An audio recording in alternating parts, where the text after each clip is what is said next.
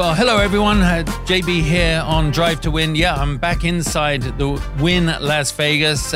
It's been a busy week, obviously coming off the back of the Barcelona Spanish Grand Prix. But now I'm here in the studio talking about not just last week's race, but it's a big race internationally because it is the 100th anniversary of the famous Le Mans 24 Hours in France, and that is just in a few days coming up this weekend. Now, I have a really fun guest on the show today, Danny Sullivan. I'll talk about him in a little bit, but he was sort of the poster child of how to be a cool racing driver back in the 80s, 90s. And one of those guys you're like, God, when I grow up, will I be as handsome as him? Will I be as fast as him? And will I get all the girls like he did? Anyway, he's one of the coolest cats I know. And he'll be on the show to talk about not just Formula One, but Le Mans and pretty much life inside the world of Formula One. But what a weekend we just had in Barcelona. First of all, I've always wanted to go to Barcelona. Apparently, it's one of the most fun cities in the world to go to. And when the Formula One circus lands, you could just see by all the social media, everybody had a good time. I mean, it's about great food, great people, great beaches. I mean, it's and everybody there seemed to look as though they were having the party of their lives, especially with the partisan crowd just getting so behind, their two drivers, Alonso and Sainz. It was, you could even see Carlos Sainz on the pre-grid show. He was just having the best time. The crowd were lifting his spirits, and obviously the race didn't go his way, but as someone said, it's probably worth an extra tenth a lap just to hear the roar of the crowd. And believe me, you can hear the roar of your home crowd above the noise of a Formula One engine. Just imagine that through the helmet. So that was a pretty cool thing. 300,000 fans over the course of the weekend, 150,000 on race day alone. So it's showing Formula One just globally keeps breaking all records attendance-wise. And it's not just from the fans, it's from the sponsors, it's everyone involved. So Barcelona's on track, keeping the trend of Formula One heading in that uphill trajectory. Of course, when you have to look at the race, you could say it was a little bit boring if you look at it just on the top level, because there are two races, aren't there? There's the one that is won by Max. It's the Max show. It's the Max race. He had the Grand Slam. I mean, he was fastest, I think, in every session. He obviously had pole position. He led every lap. He won the race. And then right at the end, just as if to stamp his feet all over the neck of the competition while they're down on the radio, he's like, Christian Horner's saying, you don't need to go any faster. And he's like, I've got more. And he just lays down the fastest lap and takes the point for that. So no wonder he was having a good time. And it is not as easy as it looks. I was reflecting on it during the race. You could say, watch his hands on the wheel. They're barely moving. It's just so fluid. It's just so nice. But he is still pushing because that's the only way he knows how. And sometimes the worst moments can come in a race car when you're told to back down and stick to a pace. But he didn't have to go that fast. But I think in a Formula One car on the level, the Red Bull works in that zone when it is pushed to the limit. And as you can see, he kept on exceeding track limits and and he got a black and white flag, which was basically saying one more and you're going to get a 5-second penalty. Well, they could have given him a 25-second penalty and it wouldn't have made a difference. But it just shows the level of excellence he continues to perform at.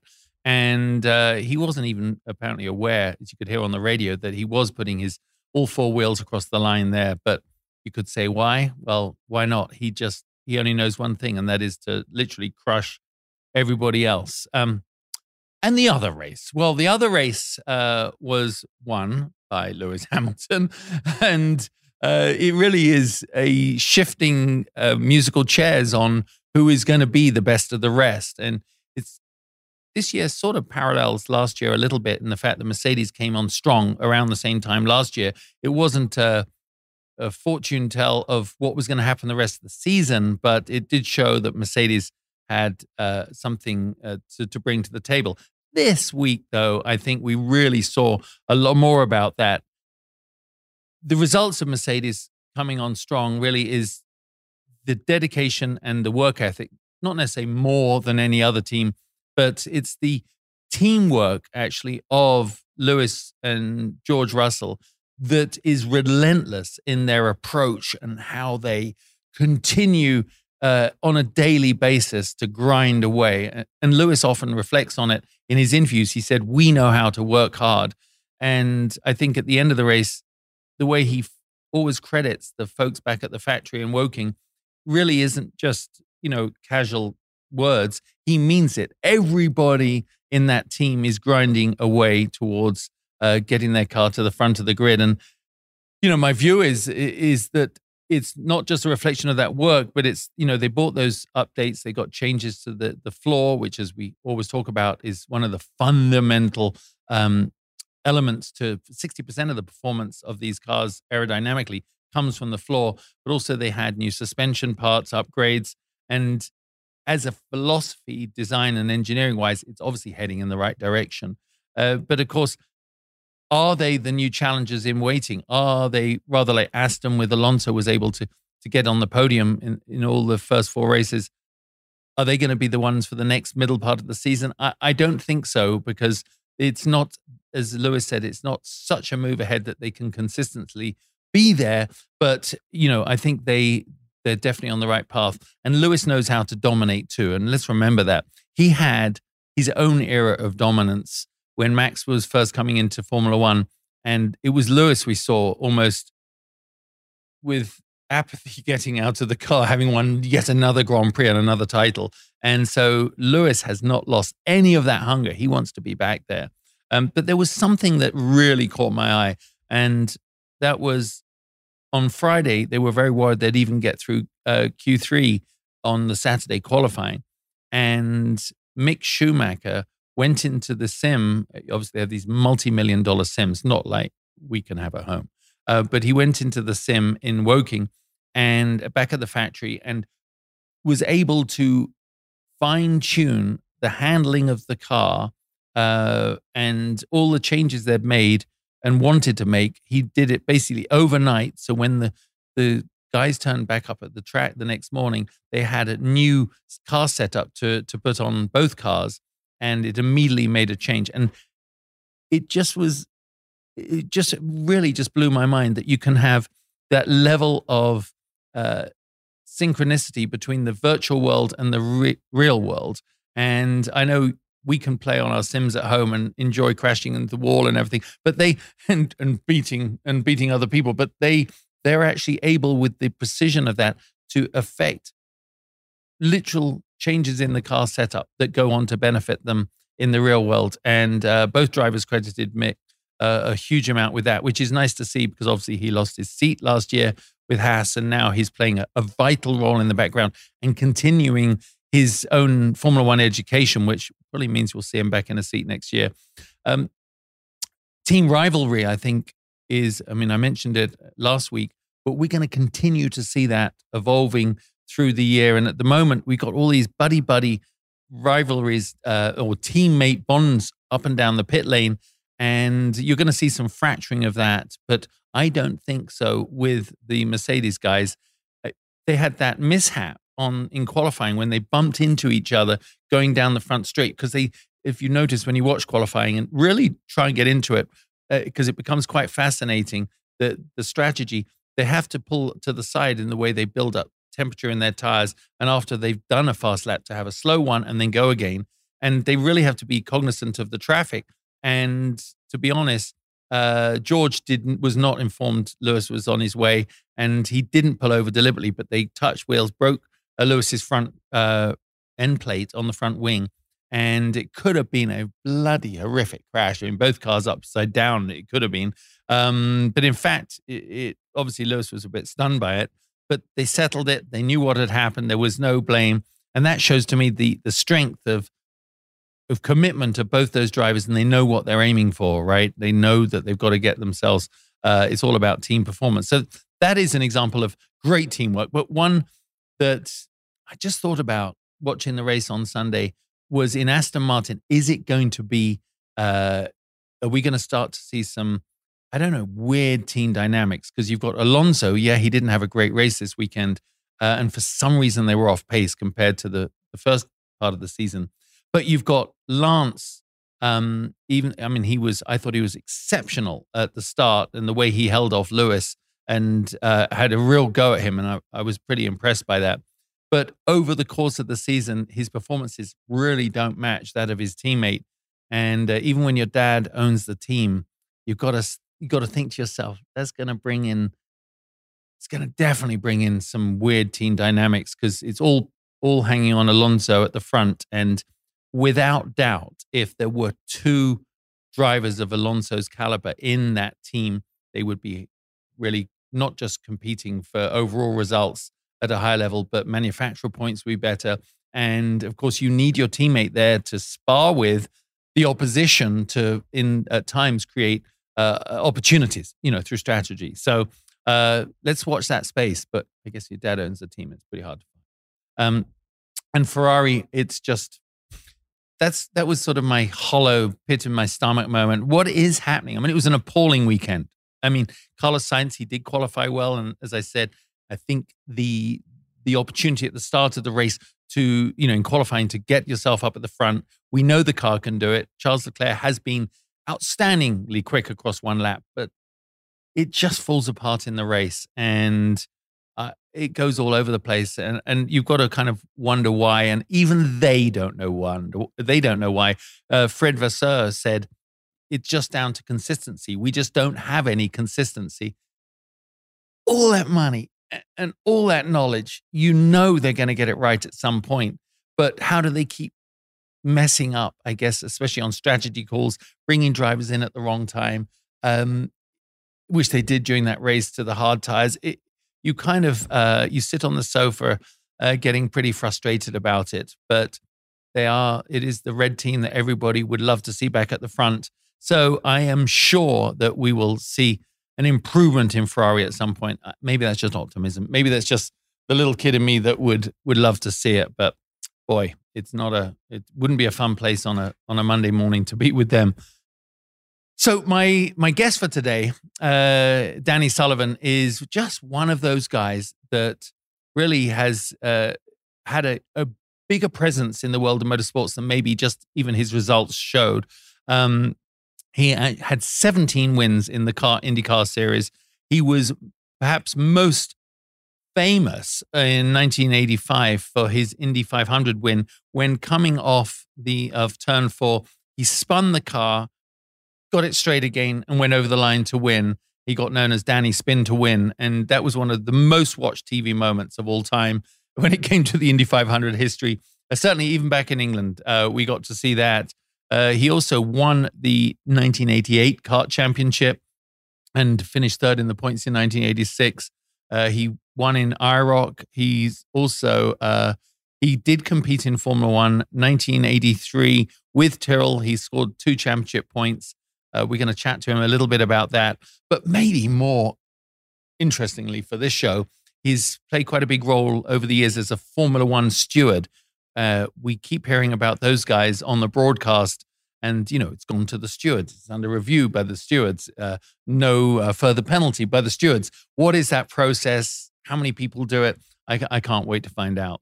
He's also been an actor. He was kind of playing a drug dealing race driver on Miami Vice back in the day. So Danny kind of has done it all. He's a super guy, big in the historic car scene now, and motorbikes. We get to see him at all the events. Very pleased to welcome Danny. Danny, welcome to Drive to Win.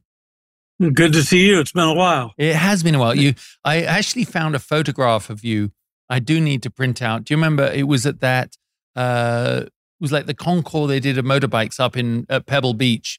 Must have been 5 years ago. And I was shooting with my Hasselblad, and I got this really cool picture of you, like draped. You were showing a bike. I think you were actually. Oh wow! Yeah. Yeah, it's just really good. You kind of look a little Stallone-ish in it. It's kind of you got it going. Not that that's always a compliment, but you look good.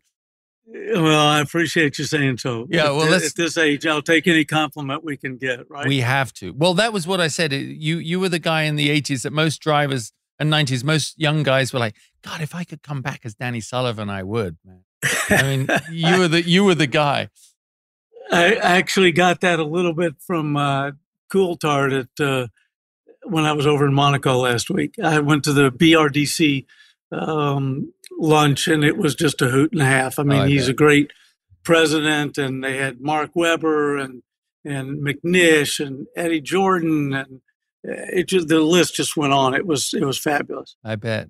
Well, talk about that. You go to the Grand Prix still in an official capacity, or just as a layman? No, I do about 4 or 5, sometimes up to 6 a year for the FIA as a Formula One driver steward. Yeah. Just for most people out there, and shockingly, even Eddie Jordan didn't realize that the stewards didn't make all the decisions. And actually, we don't make that many. But when you see something that's under investigation or noted, we have been asked by the race director, who may have been asked by a team, to look into a certain situation or whatever. Okay. Now, we're 4 stewards. There's a chairman, a second in command, a driver steward, and then 1 fourth steward who's from the local ASN, whatever. And that steward could be a very high-ranking steward in his own country, but he's also an international steward. So oftentimes you get somebody very, very qualified in that position, or sometimes you get somebody that has a little less experience. And then the 4 stewards review everything. We have 1 IT guy that sits in the room. Harrison pulls up everything. We've got all the data that you can imagine. We've got access to like 130 or 140 cameras.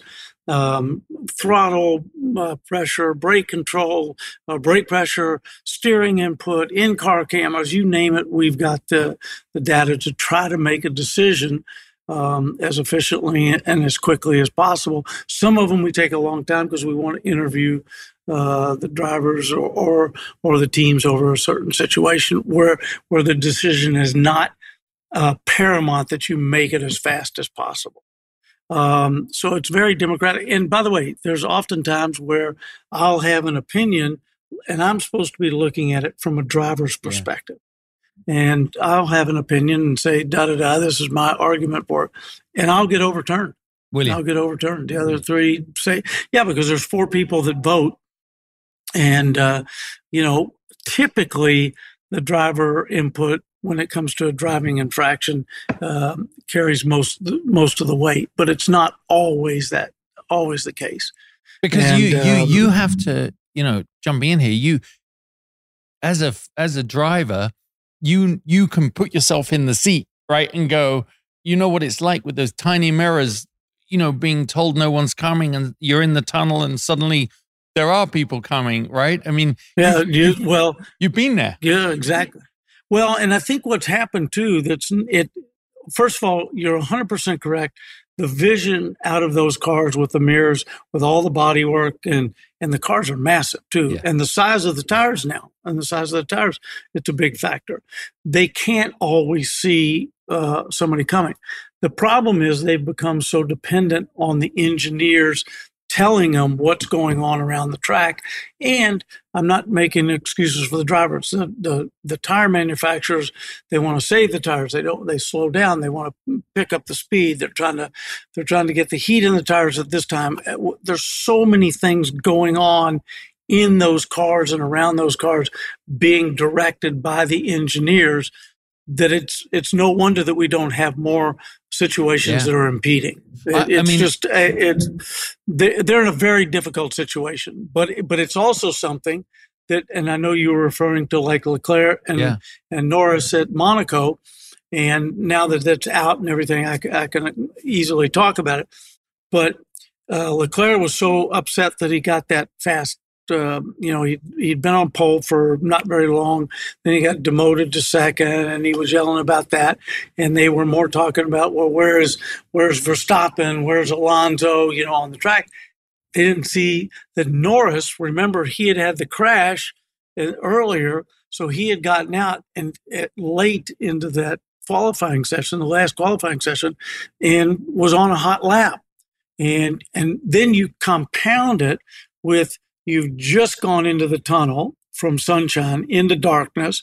You're kind of looking ahead. You're going back and forth on the radio, And then Norris comes in there, and sadly, nobody was paying attention. And when they gave the word to Leclerc, and Charles did the right thing. He pulled further to the left. He was already middle left. He tried to accelerate to get out of the way, but damage was already done. Norris had to lift off on a fast lap, and as you know as well as anybody, once you lift it off, especially on a qualifying lap, you're toast. Yeah, toast. That lap's gone, and the checkered flag was out. So so it was. So unfortunately, there was no choice left. There was no alternative left to not penalize him.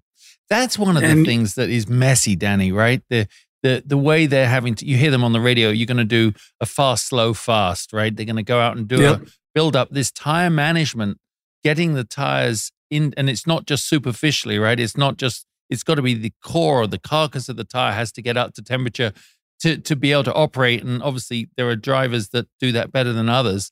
And it reminds me a bit of MotoGP. I've seen that in qualifying in person, and you go, wow, and on bikes, it's easier, right? They can just pull off, and they kind of have this, they look like fish going past each other. But as you say, Formula One cars are really wide. They're really long. And on the street circuits, it's almost inconceivable to me that they do that pulling over to the side while they're managing their tires while someone else is on a fast lap, because it shows the commitment level. You must just do what I do and hold your breath, right? You go, how are you keeping it wide open around the outside of those cars, which you knew they were there, but you hadn't sighted them yet? One day you're going to have a bloody massive crash, I think. Well, I think the problem on the tire situation and the engineering side, to get the problem for me, I think the cars are so designed so perfectly to run at an optimum level. Yeah. That when they slow down, that's why they have trouble in a yellow situation when they're running behind a pace car. And by the way, you want to go around a track in that Mercedes or Aston Martin pace car, because they rotate them with Bernd Meinlander in the thing where he's driving like this on the limit. I've ridden around with him. And by the way, and they're saying, well, he's going too slow. It's like, well, the guy can't go any faster, unless you give him a race car. And even then, you forget that the reason they're behind a pace car is usually a yellow, so they're cleaning up something. So you don't want to be going, Mach Schnell anyway. You're trying to keep the pace at a stop. It's a very difficult situation for all involved, from the drivers in particular, trying to manage all that stuff. And you've seen the steering wheels now, and go to this, go to that, and this information and that information.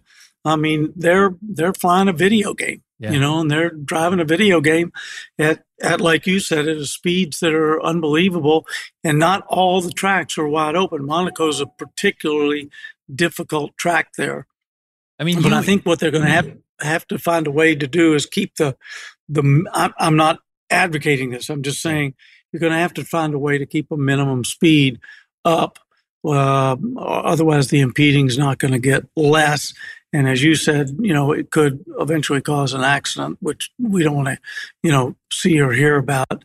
But that's, I hope that they'll find a way around it. It just made me think, Danny, when you were saying that it's really a privilege, right, for you. You're getting an insight into the technology of Formula One and the demands on those drivers and what they're dealing with, the data streams they're not just the cars are producing, but also feeding back to the driver. I love it when you hear all the different settings and maps. Sometimes you think they're just screwing with each other, right? For the radio, let's go to, strategy Y. You're like, what happened to the other 23? Just kind of, it's kind of mad. Do you sometimes go, I mean, you were a driver in the analog era. You were a driver when you had attack. I mean, it was just like two buttons, a radio and there was an off-on switch, just about.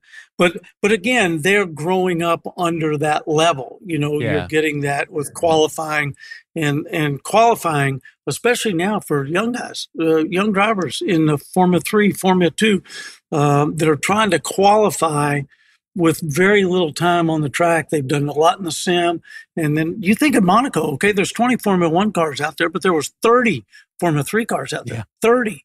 Wow. I mean, they did break them up into two sections, but, you know, a guy slows down by maybe he's got a little too much understeer or he has to slow down a bit. I mean, it can cost you, 4 or 5 positions. And there's a lot at stake. I mean, let's not forget that, okay, Red Bull's dominant, and we've seen that in the past with Red Bull, with Mercedes, with different makes and manufacturers over the years. McLaren, you know, everybody's had their different days, Ferrari, and some of the Schumacher and so forth. But the points are worth a lot of money.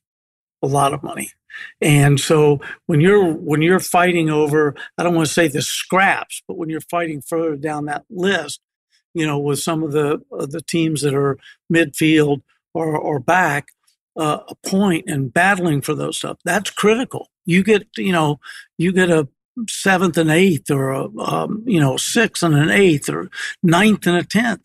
That's worth millions of dollars to those teams in the long run.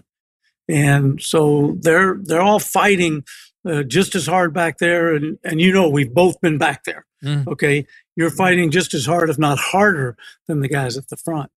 And I applaud them and those teams, and they're all, the effort that goes into this is unbelievable. Plus, they're doing 23 races a year. I know, wild, isn't it? Yeah. I mean, that's a good point. The economics of it and everything. It is such a. We forget that, that's why the elation to get 10th place, and suddenly, it's like a win for a smaller team, isn't it?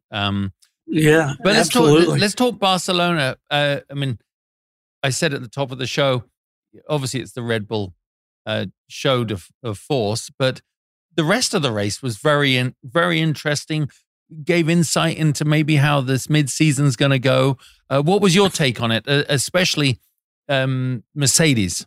Because second and third. I think that Mercedes, hopefully, the changes, I don't think they're there yet, because I think Max has a lot in hand. I think the last 2 weekends, Monaco and Barcelona, Sergio's kind of messed up, and I'm not putting the blame all on him, although I would put Monaco, that was all on him. He didn't need to do that at that juncture, to throw it in the fence like that. I don't know what happened with them in the qualifying, for him to be so far down. But anyway, they could have some hiccups as time goes on. So I like to see Mercedes get stronger. I thought George was very strong, as was Lewis. Great result on their part. Ferrari and I would say McLaren seem to be fast, but maybe a one or two lap sensation. Yeah. They don't seem to be able to maintain it and have it in a race pace.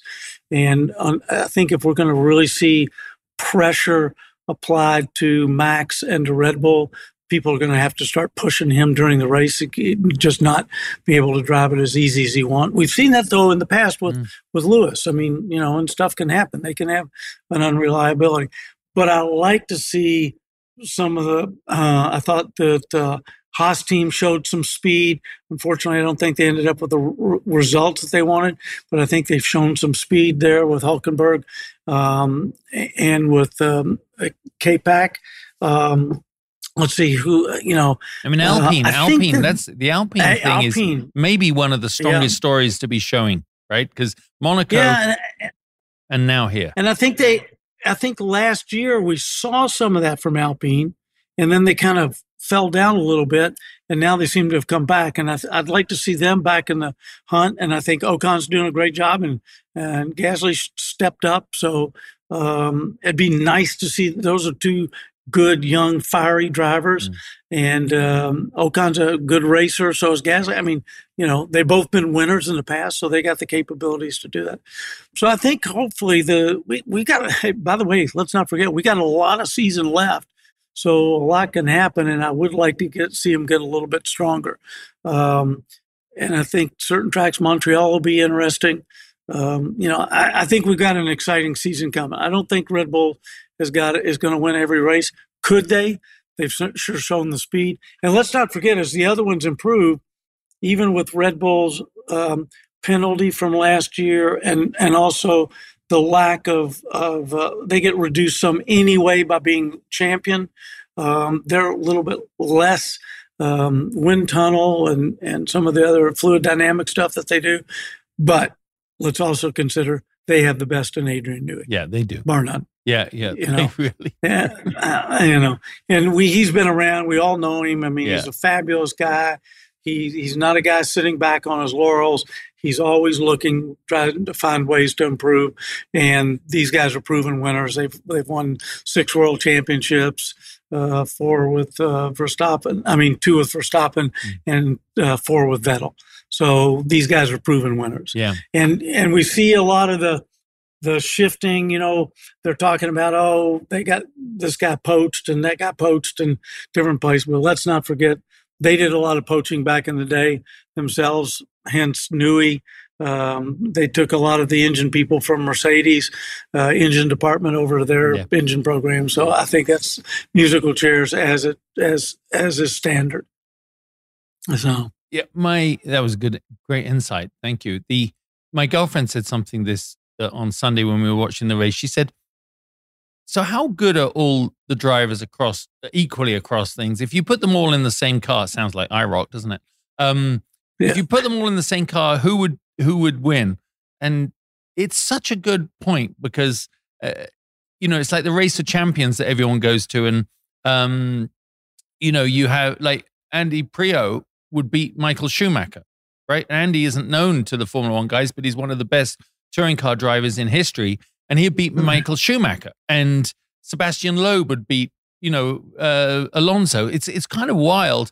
But when you look at the Formula One grid, every one of those guys in any other form of racing would be as good as they get, right? I mean, you get to see their data. Right. They're all supremely talented. But if you had to line them in identical equipment, what would the top 3 look like? I think it'd probably look about like the grid that you're looking at, and that's not taking anything away from them. Look, Justin, you've raced, all your life and so forth. You've been around with your dad. You've been around it your entire life. It's not just the talent, as you said. Andy Priaulx, fabulous guy, great driver, and so forth. But everybody gets in their discipline. And then even when you get in your discipline, you have to find the bonding inside that team. And that's true in the NFL, NBA, whatever sport you're playing, World Cup soccer, Premier League, all that stuff. It's finding that chemistry that you work within that certain environment that helps to bring it out.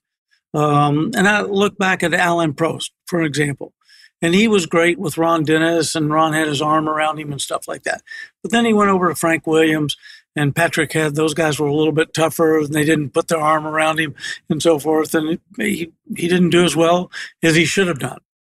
So I think that environment and fitting in that environment and fitting with your engineer and the people and everything is part of what brings it to the top. So I don't think that you could just take a driver, and I'm not going to use a name, but in a mid-pack car or last car, and put him automatically up to Red Bull or Mercedes, and he wouldn't necessarily go out and beat Max or beat Lewis.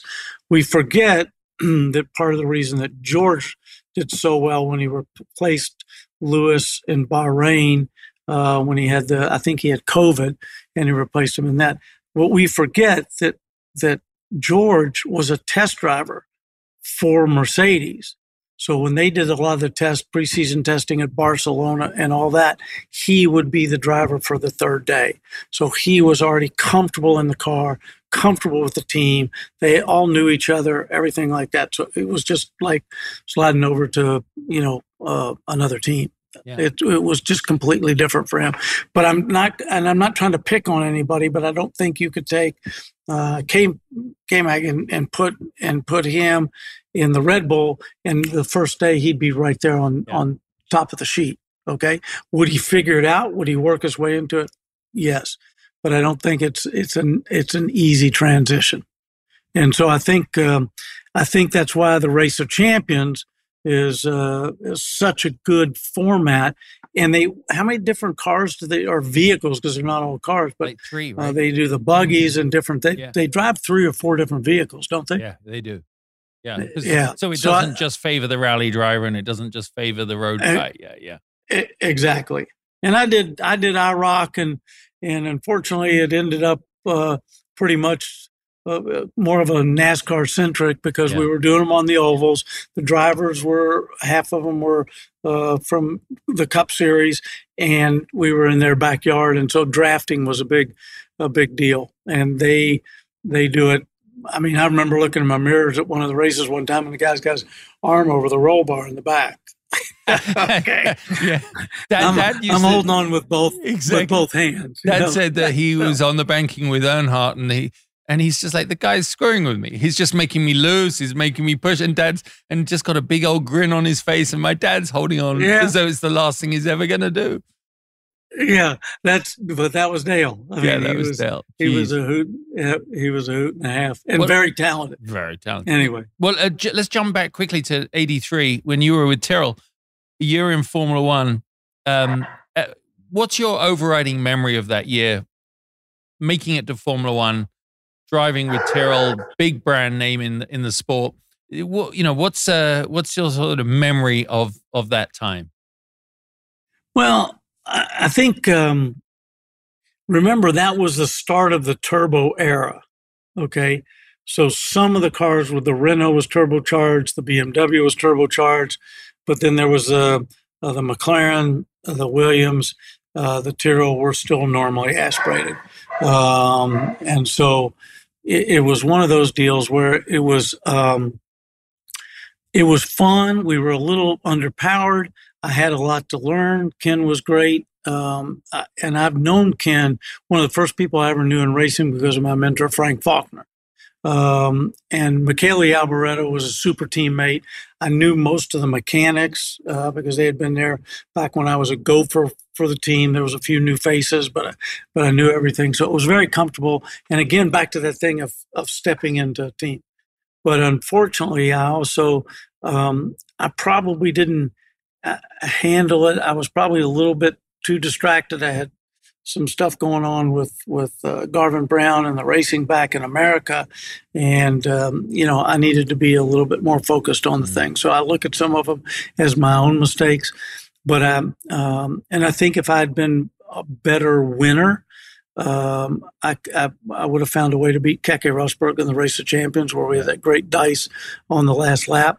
I'm not saying I would have done it, but I just think I could have made, when I look back on it, even when I finished the race, I thought I should have been a little charged a little harder here and there and done a few things different, but that's always in time.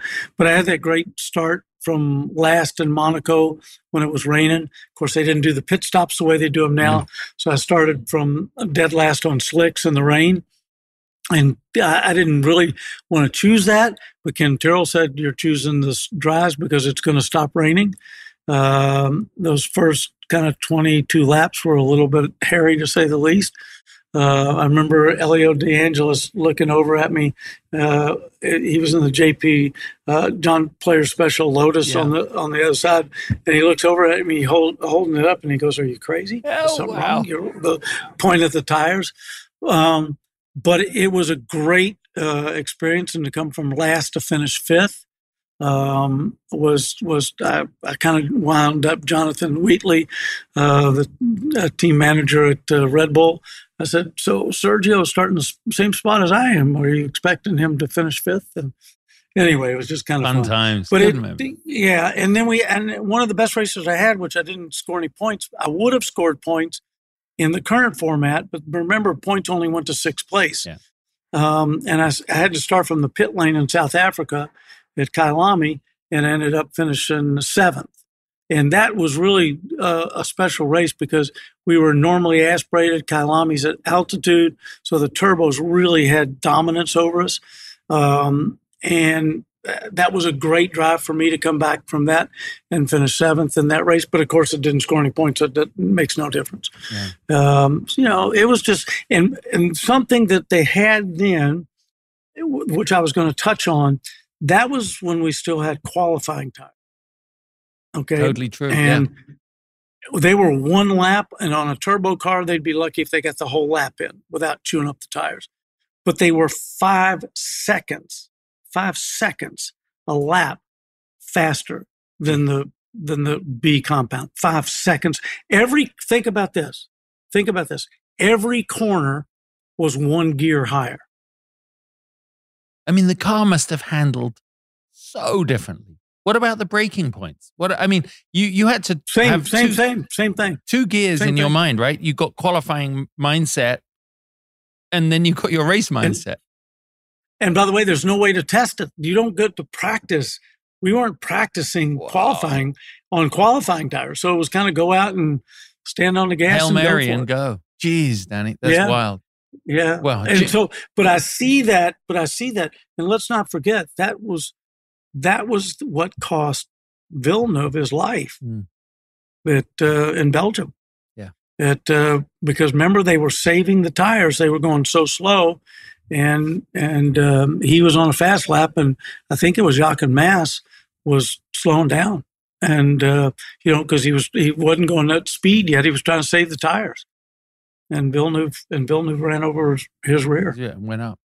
Well, that's kind of a so good, it's just crazy. So when we're talking about that, that's a concern with the speed differential right now, and what everybody's going through. So listen, they're all very professional and so far, touch wood, but you just don't want to see that. But anyway, that was a different era. Yeah, different era, and as you said it was so analog. Once you go by and you saw your pit board and that was it, you were in silence pretty much for the rest of the lap. Now they know if the driver, shrugs his shoulders in the car, they can feel everything and they can see everything. So and they still have close calls. So it just shows it is still down to human error. Crazy. But let's not forget too, those cars are 400 pounds heavier than when we raced them, and they're a third longer. A third. Wild. Yeah, they look like they spread and morphed into the floor, don't they? They're just like fluid almost. That's crazy. I went to the Ferrari factory when we were flooded out in Imola, and we went over there, just myself and Dennis Dean, to just get a tour of the race shop and so forth. And when you get down next to the car, it's like, oh my gosh, is this thing massive? And yet the gearbox, I think my phone weighs as much as the shell for the gearbox, the casing for the gearbox. I mean, it's just they're in the intricacy and the design and the precision is mind-boggling. Yeah, mind-boggling. You can see where they spend the money, right? You can see it. Anything small and lightweight costs money. Exactly. Yeah, crazy. Welcome to racing. Welcome. Well, you mentioned Gilles Villeneuve. Obviously, the next race is at the Circuit Gilles Villeneuve in Canada. A great track. Obviously, one of the most, isn't it? I think the most visited Formula One tracks, in history. It's everybody loves going driving there. I think they've only missed 4 years since the 70s. We saw a lot of upgrades. People doing a lot of work, bringing them into Barcelona. Should have the chance to refine that data and feedback and make across the field, make things better going into Canada. But it'll be I think Red Bull, as we know, will be at the front. But as you say, it's who will Aston Martin be able to pull it back? Will Mercedes be able to be as consistent with the two cars? It's going to get very hot for those second, third, fourth, fifth places, isn't it? Right. Yeah, I think that bunch is almost as competitive as ever. Yeah. I think Aston had a little bit. I thought they were going to be more competitive. Barcelona, they dropped it just a little bit. I was glad to see Lance get it back on track because he had a couple of tough races prior to that, just because of having an issue in qualifying. So I think we're going to maybe Max is out there, but I think this track's going to be good. It was interesting. I was talking to a couple people. I'm not going to mention names in Formula One, and I said, "Is there because everybody says okay, it's the DRS or it's this or it's that," and I said, "What do you think?" They said, "In reality, typical Adrian, he got the whole package right, everything, just all the pieces are put together." So I think it's going to be hard. We may see at certain tracks where one of the challengers gets a little closer to Red Bull. We may see if Max has a problem, although he had a problem in qualifying, didn't affect him in the race in Miami. He started 8th. Remember, he had a problem down there, and he ended up starting 8th, but he knifed his way through the field pretty quickly. So I don't think that they have a real weakness right now. The biggest weakness is if they had a mechanical and it dropped them back, which we've seen in the past, and even with the strongest of teams, if they get something like that, somebody starts putting some pressure on them, they make a mistake, they're forced into something.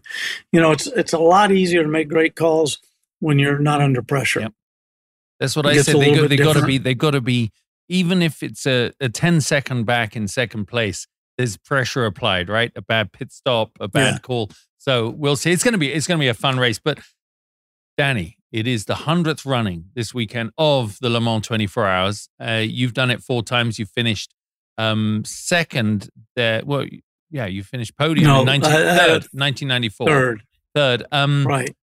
It's going to be, by all accounts, the most epic Le Mans. It's sold out, 186 drivers. There's 10 ex-Formula One drivers in it. You've got the Garage 56 with Hendricks and the whole of the IMSA crew, John Doonan, everybody behind it, Jim France. It's on every level, including being sold out. It's positioning itself to be the best. Le Mans, what does it mean as a driver to stand on the podium in anyone's career? Well, for me, Le Mans is maybe the favorite race that I would do in my entire career. Wow. It was the ambiance. It was the location. It was the town of Le Mans. It was everything that went with it. It was just one of those, don't misunderstand me. I love Indy, winning it, everything that goes with it, Formula One, all that kind of stuff. But Le Mans is just unique. It's special, and they're all special. Indy special, Monaco special, in their own way. But Le Mans was one that I wish I'd had a better result. And ironically, I did the scrutineering in the town. Remember, it was the Dower Porsches. It was 2 factory cars. And then I got back to the track before the first practice, and Yannick Dalmas and Mauro Baldi and I were in the car, and they were 2 short guys. And I get in the car, and they had locked the seat, couldn't change the seat in the 962. And I told Herr Singer, who was the chief design guy, who was one of the best, and I said, look, I can't drive this car for 24 hours, maybe, one stint, maybe, but my knees are jammed up on this. So they took Hurley Haywood, who was driving with Stuck and Boutsen, which are both tall guys, and they put Hurley over in the car. And Hurley, very prophetic, he says, one of us is going to be very happy. And they won. We finished third. We were leading, and we had a number. We lost about 10 laps through a puncture, and the bodywork came, different things. But it was just a special time. And, and also I drove for them. I drove for Jaguar. I drove for Bigazzi with the BMW, the McLaren BMW factory car, with PK and Johnny Ciccato. And so I drove a Ferrari. It was always a special experience for me. And I'm envious of everybody going. You in particular, you guys are going to have a great time. It's going to be just phenomenal. Yeah, phenomenal. I'm excited. I'll be glued to the TV. Trust me. I'm excited to see the hypercars. For everyone watching who follows Formula One, in sports cars, they've come up with this hypercar, LMDH, as we call it, category, which is perhaps the best unification of worldwide sports car rules ever. And it's allowed them to bring these hybrid technology to sports cars. And Danny, the pace of these cars, arguably the closest to Formula One that a sports car's ever been, with the technology and, Toyota, Peugeot, Cadillac, Glickenhaus. And I'm excited to see the Ferrari. We're seeing this elevation of technology across the board, not just in Formula One, but to see those cars running there, and it's a sprint now. There is no mechanical drop off, right? They just go flat out. In that BRDC lunch that I mentioned earlier, my right across from him was Brendan Hartley. Mhm. And, we had a long talk about it. He said, and I said, well, power wise, and he said, it is so, he said, if you get too far in front, they regulate the power and they can monitor it through each wheel.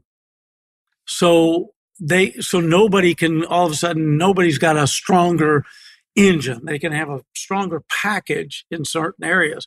But he said the rules are very, very tight.